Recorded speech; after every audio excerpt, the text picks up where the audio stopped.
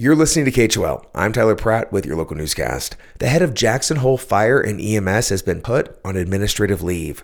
Stephen Jelly took the reins as chief a little over a year ago, but in recent months, staff, volunteers, and community members have shown up en masse to several Teton County Board of Commissioners meetings to call for his resignation. Some saying he has eroded trust in the department, others calling his management style demeaning and tyrannical. Prior to the announcement of his leave yesterday evening, Jelly spoke to KHOL about his time as leader of the county's fire and EMS department, saying he had a fiscal responsibility to taxpayers to cut costs. Unfortunately, in my first year here, and not uncharacteristic of whenever a chief from the outside of an organization like this gets brought in, you uncover and identify things that have been problems for a long time, perhaps.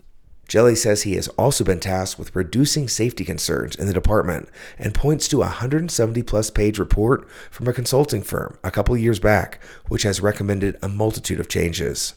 Jelly couldn't be reached for comment after yesterday evening's announcement from County Administrator Alyssa Watkins, who said her move to put the chief on leave was affirmed by the Board of County Commissioners. Watkins said in a press release that Assistant Fire Chief Mike Moyer will now temporarily assume leadership, and more information will be provided when legally permissible. So far, it's been a really dry winter across Wyoming. It could have lasting effects. Wyoming Public Radio's Caitlin Tan has more. Much of the state saw snowfall around Thanksgiving. But outside of that, not a whole lot been going on. Aaron Woodward is with the National Weather Service office in Cheyenne.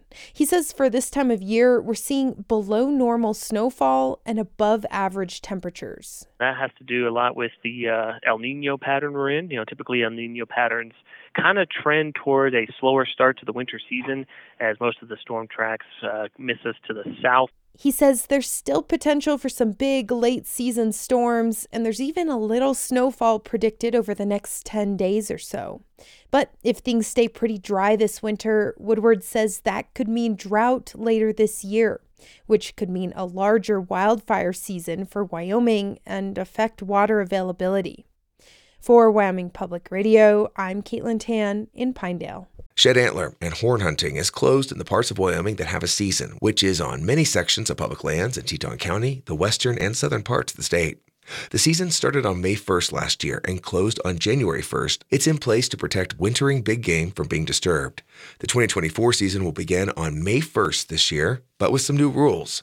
Residents will have a head start, with non-residents starting a week later, and they'll be required to purchase a conservation stamp. The police are allowed to enter your home as long as they believe they have permission, even if they technically don't. That's according to a new ruling from the Wyoming Supreme Court. Wyoming Public Radio's Jeff Victor has more. The Fourth Amendment protects citizens from unreasonable searches.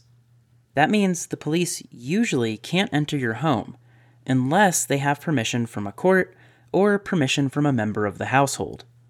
But according to the Wyoming Supreme Court, the police do not have to verify that someone is a member of the household before acting on their permission. 2 years ago, officers responding to a report of domestic violence entered a Cheyenne apartment and ended up arresting the man who lived there. They had been let in by the man's girlfriend, who did not actually live there. The girlfriend had been waiting outside and was no longer in immediate danger. The Supreme Court acknowledged that the girlfriend did not have the authority to grant the police access, but it nonetheless ruled that the officers were acting reasonably when they assumed that she did. For Wyoming Public Radio, I'm Jeff Victor. Almost 40 affordable homes in the heart of Jackson will be up for grabs next week. The newly constructed Jackson Street Apartments will be part of a weighted drawing. The downtown units next to Snake River Brewing will house all types of local workers, but the majority are geared to lower incomes thanks to millions of public and private dollars. Interested renters must update their information through the Jackson Teton County Affordable Housing website by Tuesday in order to apply for the housing drawing. I'm Tyler Pratt, KHOL News.